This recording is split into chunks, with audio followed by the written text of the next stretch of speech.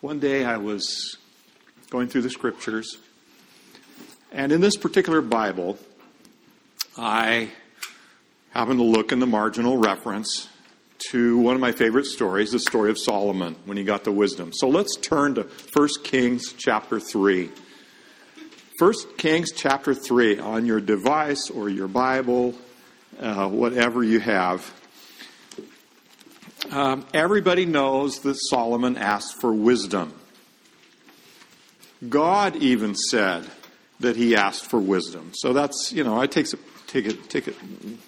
When God says wisdom, I believe that. But we're going to discuss today the how of the wisdom. And there's I'm not a linguist and I don't know biblical languages, but I can read in a marginal reference of the Bible when it says T for translation, I can read that. And this is what it said. When it says, "Give therefore thy servant an understanding heart," for the word understanding, in understanding heart, over at the margin it said literally hearing. A hearing heart. And of course the heart stands for the mind. And so I looked the word up, and it's the word Shema or Shema. Excuse me. It's like, the A I think is like as in hat. Shema. Shema. Okay. This word, in Deuteronomy, I think it's Deuteronomy chapter 6, there is a prayer, and it's called I call it the Shema. "Hear, O Israel, the Lord our God is one." And the three most popular words in the Hebrew language are, number 1, shalom, number 2, Shabbat, or Sabbath, and number 3, Shema. To hear is what it means. 785 times in the King James Bible, it's translated simply to hear. Okay? So, I imagine Solomon with the Queen of Sheba. And I've actually seen some of these fake flowers. She tested him, we're told, and this is from outside the Bible, with a fake flower, And I've actually seen some of these. And they make them out of a kind of wood that is so soft, and then they dip them in oil, and they scent them, and you can pinch off a piece of this colored, scented wood, and you don't even know that it's wood. You think it's a flower. I mean, it's perfect. And I picture Solomon given, the two flowers, which one is the real flower. I just picture him sending up a little flare prayer.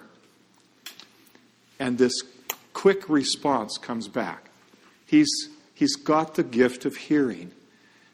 And God just darts the thought of a bee into his mind. A bee would know, of course. So he puts them out at the windowsill and, waits and talks and whatever. And eventually the bee lands on the right one, of course. And so I wondered, what were the conditions that enabled Solomon to hear? And one of the key points is just a few verses back. Verse 7. 1 Kings chapter 3, verse 7. "Now, O Lord my God, you have made your servant king instead of my father David. But I am a little child. I do not know how to go out or come in." Now, I want to ask you a question. Was that true? Was Solomon a little child? Did he not know how to go out or come in? It was basically false, but really true. See, he didn't know how else to describe it to God, but his father normally would live out his life, and then after his father died, he would become king. Instead, he's king right away. And he's had to do some awful things and taking care of some people that, his dad said he would hands off and whatever. And it's horrible. And he's king, and he feels like a little child. He really in comparison to being ready to be king, he feels like a little child. I don't know. Beans from buckshot. You know, we use expressions today. And he was not trying to lie to God. He was trying to give to God the way he really felt. What would you describe that? I am but a little child. I don't know how to go out or come in. What, he's humble. And humble. He's feeling his need. He's feeling his need. He's humble. Now, in Scripture, there's lots of things that we're told to go to God for. But God says, with regards to humility, he says, humble yourselves. Now, that's interesting. Humble yourselves. I couldn't understand that. I thought, man, why wouldn't God do that for us, you know? We have to recognize our true power. Zero. Remember when Jesus said, all power is given to me on heaven and earth, that means we have zero. You know? Jesus even said, even the words I speak are not my own. So we have to recognize it ourselves, that of ourselves we can do nothing. But through Christ we can do all things. So humility is something that we have to recognize. It's kind of like the Clydesdale horse. A Clydesdale horse, I mean, I don't know, maybe you think another horse is better or whatever, that's fine. But this thing is so powerful that it doesn't have to prove who it is. It's just plain one powerful. It can be very meek. It can step over things. It can be very gentle. It doesn't have to prove who it is. And we're told that Moses was the meekest man in all the earth, you know. And Moses was very powerful. He was well educated. He had lots of things going for it. You know, there's a cartoon, it's called Eek and Meek, and it's kind of a wimpy person, you know, and don't like to read it. It's just nothing. But that's not what humility is all about. That's not what meekness is all about. Meekness, humility, all what's talking about here is an assurance in God and what He is able to do. He's the one who's all-powerful. And so Solomon, at the beginning of his life, he had this meekness. He had this humility. And so God could give him this gift of hearing. I had a friend, you know what they say about birds of a feather? This friend was in prison up here at the Washington State Penitentiary. He had robbed a liquor store and wanted to get drug money. And every Sunday I'd go up and see my friend Tim. And I'd say, Tim, you got to read the Bible with a different heart. You've just got to say, God, what are you saying to me? And I kept talking to him and talking to him. 6 months went by, and he still wasn't reading Scripture with a humble heart. God, what are you saying to me? Well, Tim, unbeknownst to me, was using drugs up at the Washington State Penitentiary. He continued to use drugs. And pretty soon, the people who he was getting drugs from on credit, they said no more. And you've got to raise some money. You've got to call your friends, and you've got to have them send some money up here. They call it script up there is what they use. And so he called me. And I said, no, Tim, I can't help you. And I talked with the family, and I said, we've got to cut Tim off. Either God can save him, he's going to depend on God, or not. And so we all agreed, we're not going to give Tim any money. I finally got a call from the guy that was going to kill him. Okay? It's getting really serious now. And God worked a miracle and delivered Tim from a certain fate of death. He liked to play rock guitar, and he had one of those soundproof booths reserved for a certain night, and that's when they were going to knife him, because when he screamed out, they couldn't hear. And the night that he was to be killed, he was moved to minimum security from medium. And so he was saved. But because of all the pressure, and because they can get you almost anywhere, they have connections, he was still a little worried. And so he came walking out, because I actually got to see him outside when he was in minimum. He came walking out to the picnic table, and I said, Tim, there's something different about you. Well, am I weird? I said, no, you just don't seem as arrogant as you normally are. He said, well, something happened to me yesterday. He said, I was reading the Bible, like you've been saying, with a hearing heart. And he said, I started in the book of Ecclesiastes. Well, that's not what I would have told him to start. But God knew just how to speak to his heart. And, it talks about vanity a lot in there. And that's Tim. He said, Tim, you make yourself overwise. These few verses of Scripture just jumped out, and he heard it. And he agreed with God. And he just said, okay, God, you're right. I make myself overwise.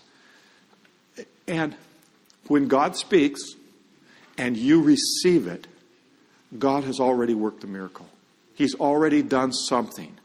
Now, sometimes it's like a seed that he plants, but sometimes it's obvious right away. When he came walking out, he didn't walk with the same swagger that Tim normally walked with. And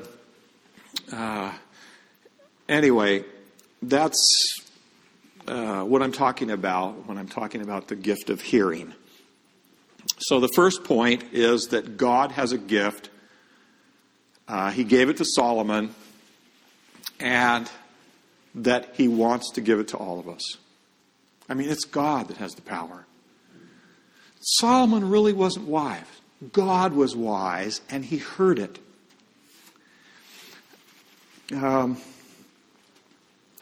Has God ever appeared to you in a dream by night and given you the same offer that he's given to Solomon? You name it, you got it. How many of you have had that experience? I haven't either, okay? But I found another text in the Bible. It's Isaiah 30:21. You already know this one by heart. And thine ears shall hear a word behind thee, saying, this is the way, walk ye in it. When you turn to the right or turn to the left. That is the very same thing that Solomon asked for. In Isaiah 30:21, God promises it to all of us. Your ears shall hear. So, first point, God has a gift. The same gift that he gave to Solomon, he wants to give to all of us. Second point, in order to receive this gift, we have to have humility. And Ellen White writes in Ministry of Healing, I'm going to give you a different one. I'll give you two texts. Psalm 25, verse 9. He leads the humble in what is right, and the humble he teaches his way. You might know it in the King James. The meek will he guide in judgment, and the meek will he teach his way. Humble is another word that's acceptable for that. Psalm 25, verse 9.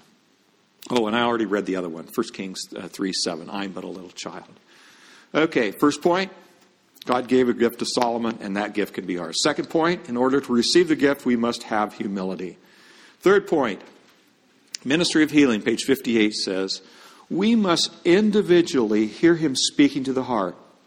When every other voice is hushed, and in quietness we wait before him, the silence of the soul makes more distinct the voice of God.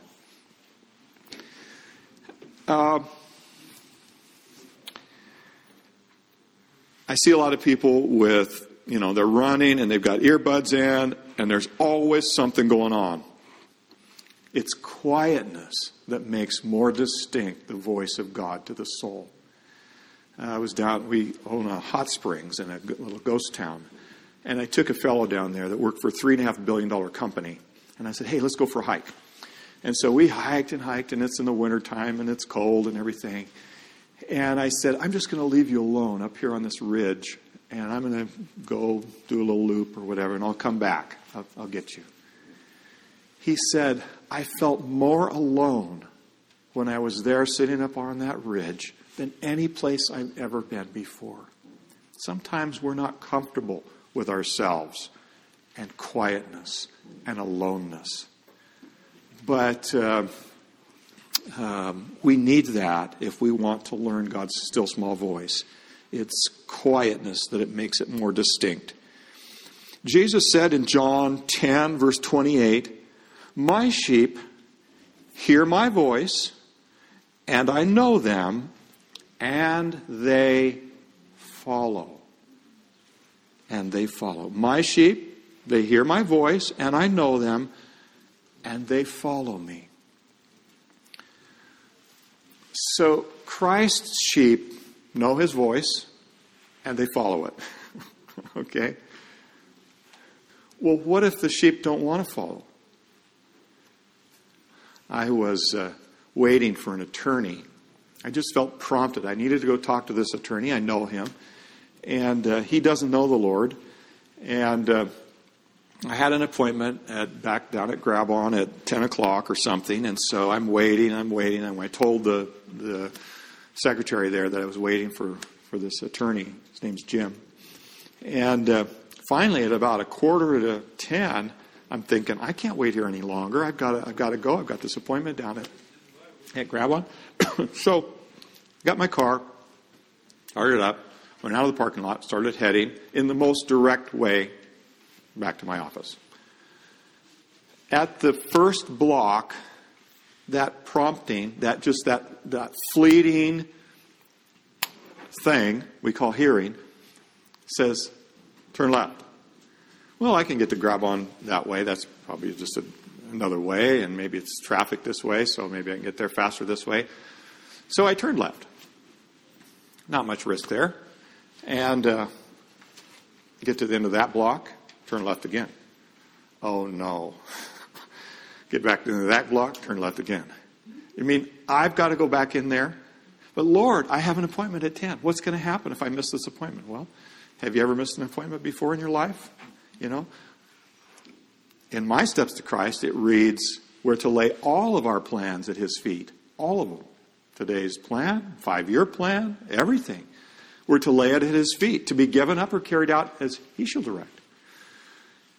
Well, Lord, what am I going to say to the secretary? I've just told her that I had an appointment I have to go to, and that I had to leave, and I couldn't wait anymore. How am I going to explain that? It doesn't matter if you look foolish obeying God's voice. It doesn't matter. I just walked in and I said, I changed my mind. I'll go ahead and wait after. In about 5 minutes, the attorney came out. And it was the best spiritual connection I've ever had with this guy. Up to that point. It was just fabulous. And I'm sorry about the guy that showed up and I didn't and whatever. But all things work together for good to those who love him. Give you another one. It says, you shall hear a word behind thee saying, this is the way, walking in it. When you turn to the right or turn to the left, and we drive a lot these days. So getting ready to go out of my driveway. Interesting enough, to go see Tim, this guy that was in minimum is now work release, or he's whatever, and he's in Tri-Cities. And so I'm going to see him. It's a Sabbath afternoon. And I'm driving out with some people in my car. The only way I can get to Tri-Cities is turn left. And that still small voice said, turn right. Well, Lord, this is really dumb. This is a cul-de-sac. I can't get to Tri-Cities if I turn right. I just, whatever. So I'm going to look down there and see if there's anything. I'm not going to obey right off. I'm just going to look down there, like Jonah. And I looked way down, and 3 doors down, my neighbor was mowing his lawn. And so I drove down there and I said, hey, Jim, how's it going? He stops his mower. He comes over. He says, I've just about had it with life. When God prompts you to do something, we need to do it. First point, God has a gift. Same gift he gave to Solomon as ours. Second point, in order to receive this gift, we've got to have humility. Third point, I jumped ahead of myself. That's the fourth point. We got to follow his advice. My sheep know my voice, and they follow it. Okay, so third point. That's the one that talks about quietness, making more distinct the voice of God to the soul. There are two voices. You've noticed that, right?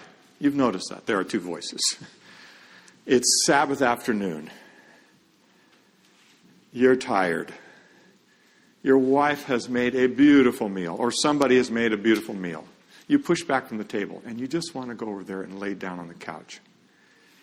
And the voice of duty, that's God's voice, says, you should just offer to do the dishes for your wife. And immediately you think, that's Satan's voice.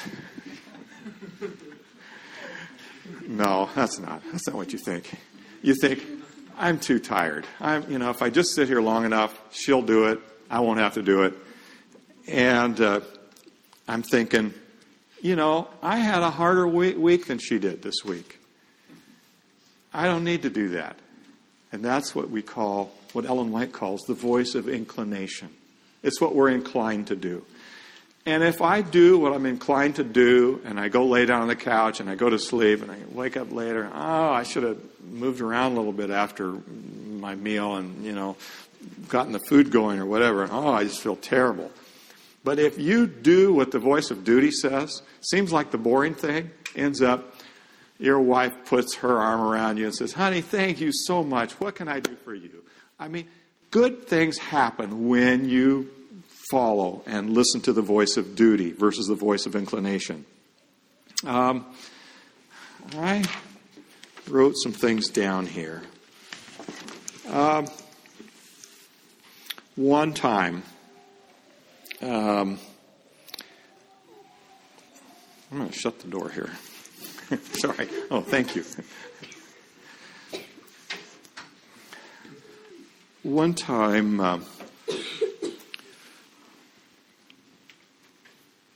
I was the weekend of Easter, and I wanted to go see Easter Sabbath sunrise.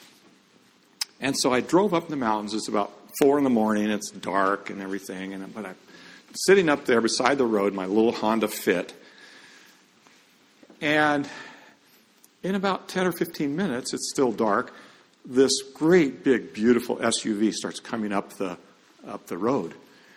And I think, man, I hope they don't hit me or whatever. I better just turn my lights on. So I just flashed my light real quick, just to let them know that I was there. And they passed me by in 15 minutes. A great, huge, like a 1-ton pickup comes up.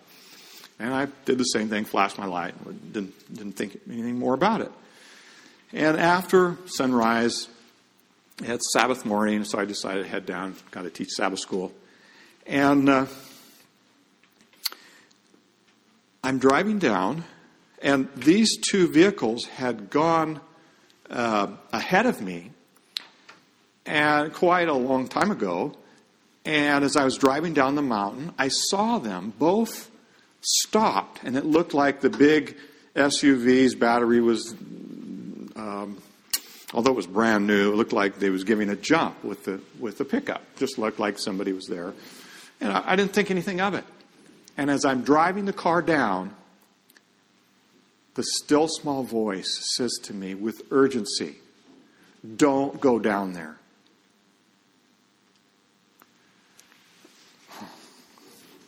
Okay. So I just stopped.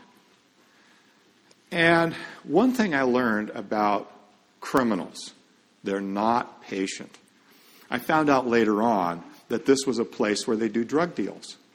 And the reason they do drug deals up in the mountains is because for 45 minutes they have a chance to see who's ever coming up that particular mountain place. And if any cops come up there or whatever, they can get rid of whatever they need to. And so I had flashed my lights at both of these vehicles. And so theoretically I could have had their license plates numbers and all that. And so I just stopped, and I didn't know what to do. And so the guy, he starts walking up towards me. And the farther he walked, the more I backed. And we just kind of kept the same distance, going back up the hill. And I think, I can win this race. I can go faster in my fit than he can walk. And so he gives that up really quick. And he gets in his 1 ton, and he whips around. I've never seen a pickup whip around so fast in my entire life. And he starts coming up the hill, and I still am a little bit clueless. I don't know that the drug deal's been going down or whatever. And he just passes me. And I wave to him, and then he whips around again, and he's on my tail. And he's going to try to nudge the back of my bumper when we're going around a corner down this steep grade. All you have to do is just give him a little touch, and that little car will just down, down, down, down, down. And 3 times this guy tried to kill me. Okay? And the 3rd time, he was just getting ready to ram me when another great, big, huge 1-ton truck comes driving up from the other way. It was right at the point of what they used to call 5 points. Now there's only 4 points. And this guy comes up, and of course, you don't want to have any witnesses. And all this time that this guy was trying to kill me with his car, I'm on the phone with 911. Because I want my wife to know what happened. Okay? And so I'm on with dispatch and 911. And finally, when this other big pickup came along, the other cars just split. They just went down Blue Creek and got out of there as quick as possible. And I've been real calm all through this thing. And now I just lost it. Now that I was in the clear. God wants us to know in advance what to do and what not to do. He wants to give us this gift, this still small voice.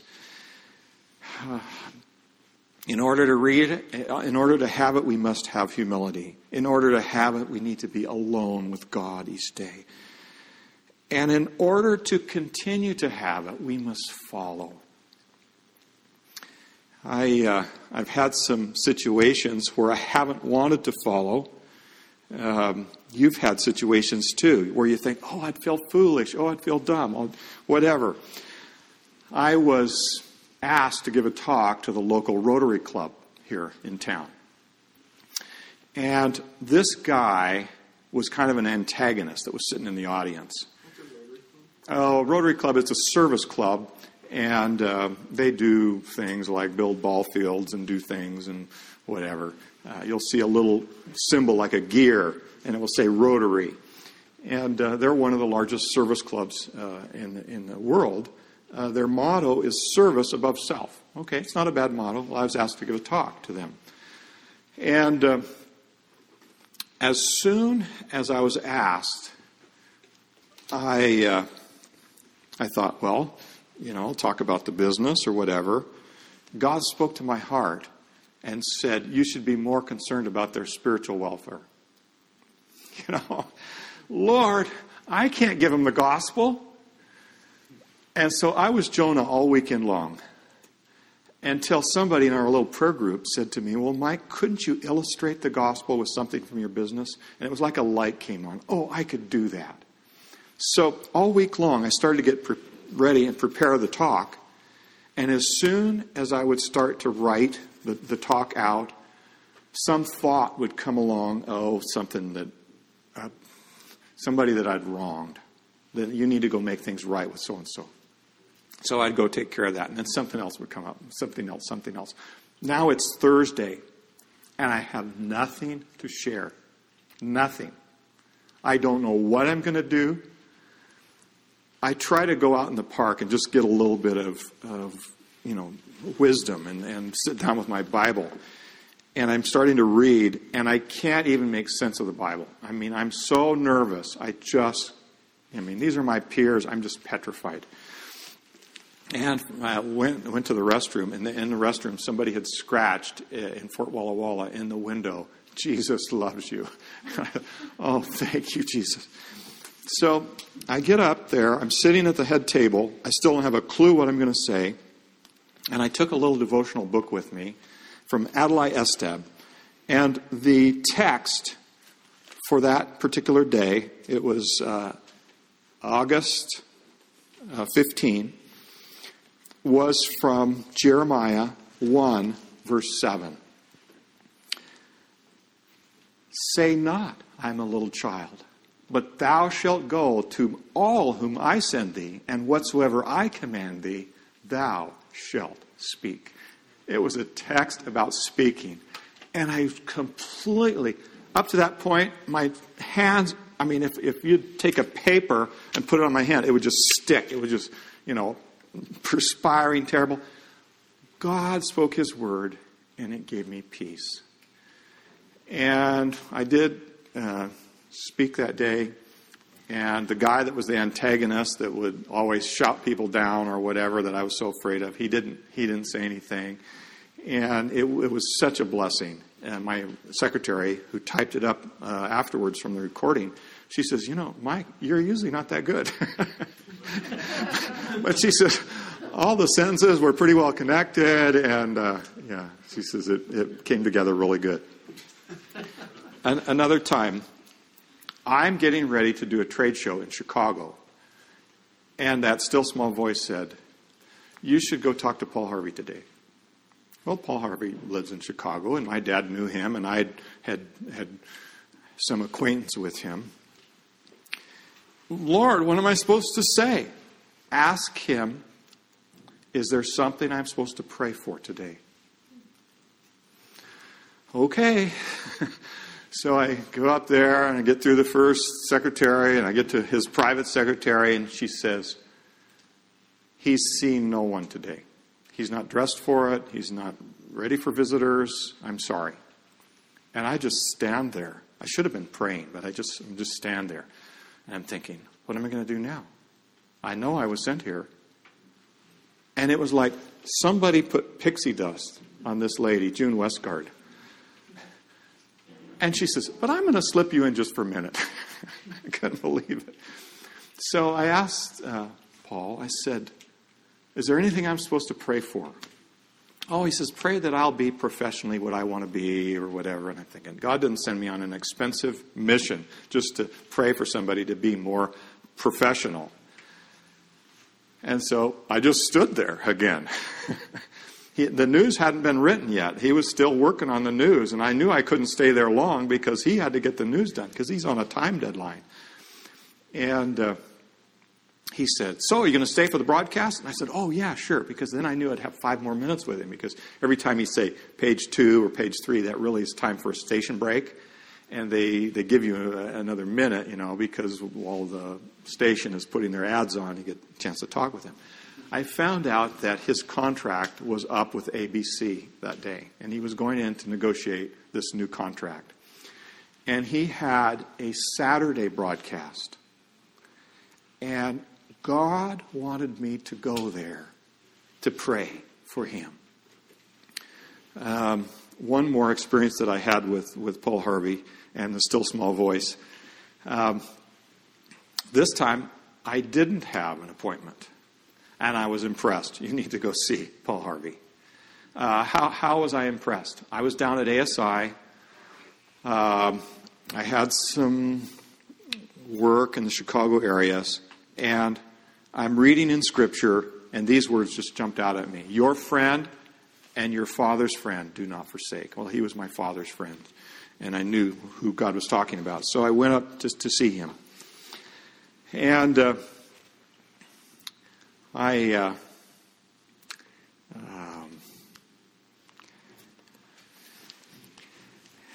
spent a full hour with him that day. And he told me, he said, you can go ahead and leave that door open.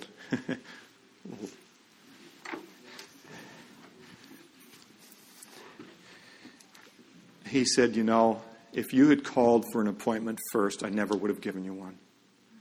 He said, I'm not able to entertain people the way I used to. And he says, by the way, it was an answer to prayer, you coming here today. I believe that we will still see Paul Harvey in heaven. I believe that there are a number of people. Sometimes we forget what Jesus said. Other sheep have I that are not of this fold. But Jesus wasn't content there. He said, them also I must bring, so there'll be one flock and one shepherd.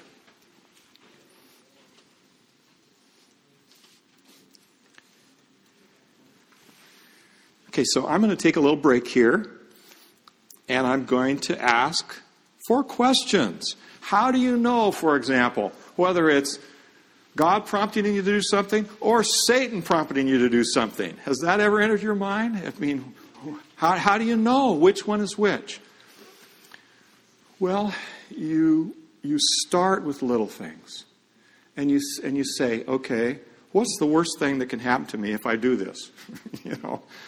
And if it's really not too bad, maybe you should just try to do it. If you feel that this is what God is leading you to do, or calling you to do, or asking you to do, prompting you to do, maybe you should just do that. Like today, I wanted to go check on something on the internet. And that inner, still small voice said no. No. Well, this will just take a second. We need to learn to obey. And so I let it go. I mean, what's the worst thing that's going to happen if I don't check on something on the internet? Nothing. Nothing bad's going to happen. On the other hand, when God prompts us to do something, and He wants us to see somebody or go somewhere or do something, and we're not there, wow, missed opportunity. So, one voice seems like the thing you ought to do. The other voice seems like the thing you want to do. The voice of inclination. I don't know if that's clear. Any other thoughts or questions at this point? Yes? About a month ago, I was driving my daughter from Calgary to pick her up. And I rarely don't pick up hitchhikers, especially at 5:30 in the morning. And I'm driving by Fernie, and the voice of the president is hoping this day. You sure? I already drove by. I thought, well, you don't want to feel guilty afterwards, so I spun it out and picked him up. And within 5 minutes, we started talking about God. Yeah. And I asked him, well, where is he going? He said he's going to the Calgary airport. This is where I was going. Praise the Lord. But the whole 3 hours we were talking about God. Praise the Lord. I asked him, are you traveling? And he says, well, he's thinking of coming back to Fernie. So when he came back to Fernie, we got in touch, and so he's been to our church once. We've got engaged. Praise the Lord. And it's just like an odd situation where I never pick a picture. Yeah. So, one night, it was a Saturday night, I was supposed to meet a fellow from the State Department and a lady and her boyfriend. And we were supposed to have dinner. Actually, I wasn't supposed to have dinner with this guy from the State Department, but he came in unexpectedly. It was in Frankfurt, Germany. And they said, well, couldn't you meet us? We're going to a club. I don't go to clubs, okay? Rotary Club, I go to. These kind of clubs, I don't go to. Well, it's the only time we're going to be able to see you. So I just sent up a flare prayer. Lord, what should I do? Go. So I asked some of the people there at Marienhof, what is this club anyway? Oh, that's a gay bar and discotheque. Oh, well, what should I wear? Oh, like wear a suit, but no tie, just collar open and whatever. So they wanted to meet me there at midnight. You say, well, nothing good happens after midnight. Well, if you're on God's mission, you're on God's mission. So I'm walking around with this horrible music, and finally I just went over where some pile of dishes were, and I just said, Lord, if I don't find them in the next 2 minutes, I'm out of here. I cannot stand being in this place any longer. And within 2 minutes, they found me. And we sat down, and I was so grateful. And this one fellow was Islamic, and he's smoking, and he's drinking, and he explains, why he's all this bad behavior. And it was a wonderful time. He's a heart surgeon. It was a wonderful time connecting with Faisal. I'd never met him before, never met him since. I always knew his wife. And leaving that place, it's 3:30 in the morning. And I'm walking in my car. And this bum, all covered up, says to me something in German. And I very politely said, I'm sorry, I don't speak German. I just kept on walking because I think I'm going to die. It's 3:30 in the morning. There's nobody out on the streets. My car is way. And so I keep on walking. And that still small voice says, go back. Lord, go back.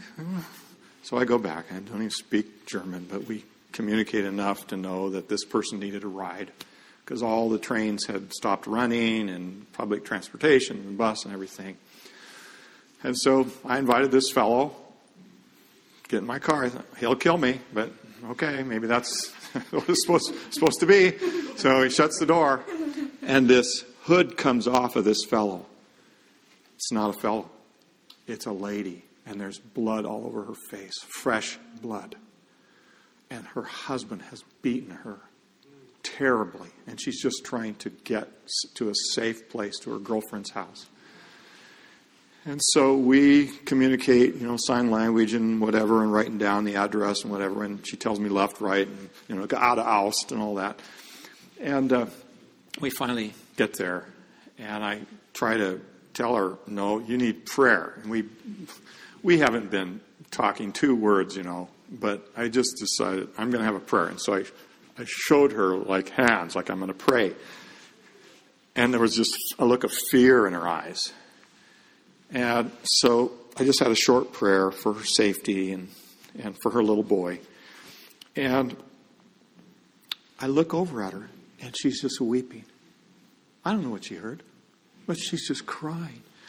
And so she made it. Her girlfriend, we connected, and she made it there. And then I'm completely lost. I'm in a part of Frankfurt. I don't have a map. I don't know where I'm at. I drive around that city, around and around and around. Didn't get any sleep that night. Had to take off to London the next day. But you know what?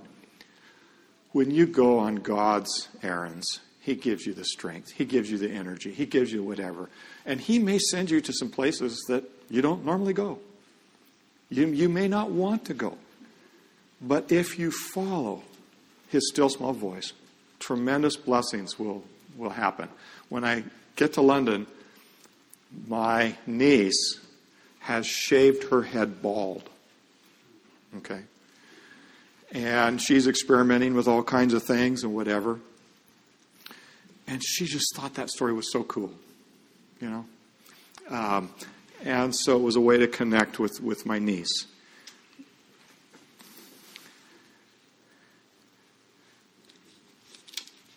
Okay, so I have a handout of these 4 points. And the gift that God wants to give to all of us.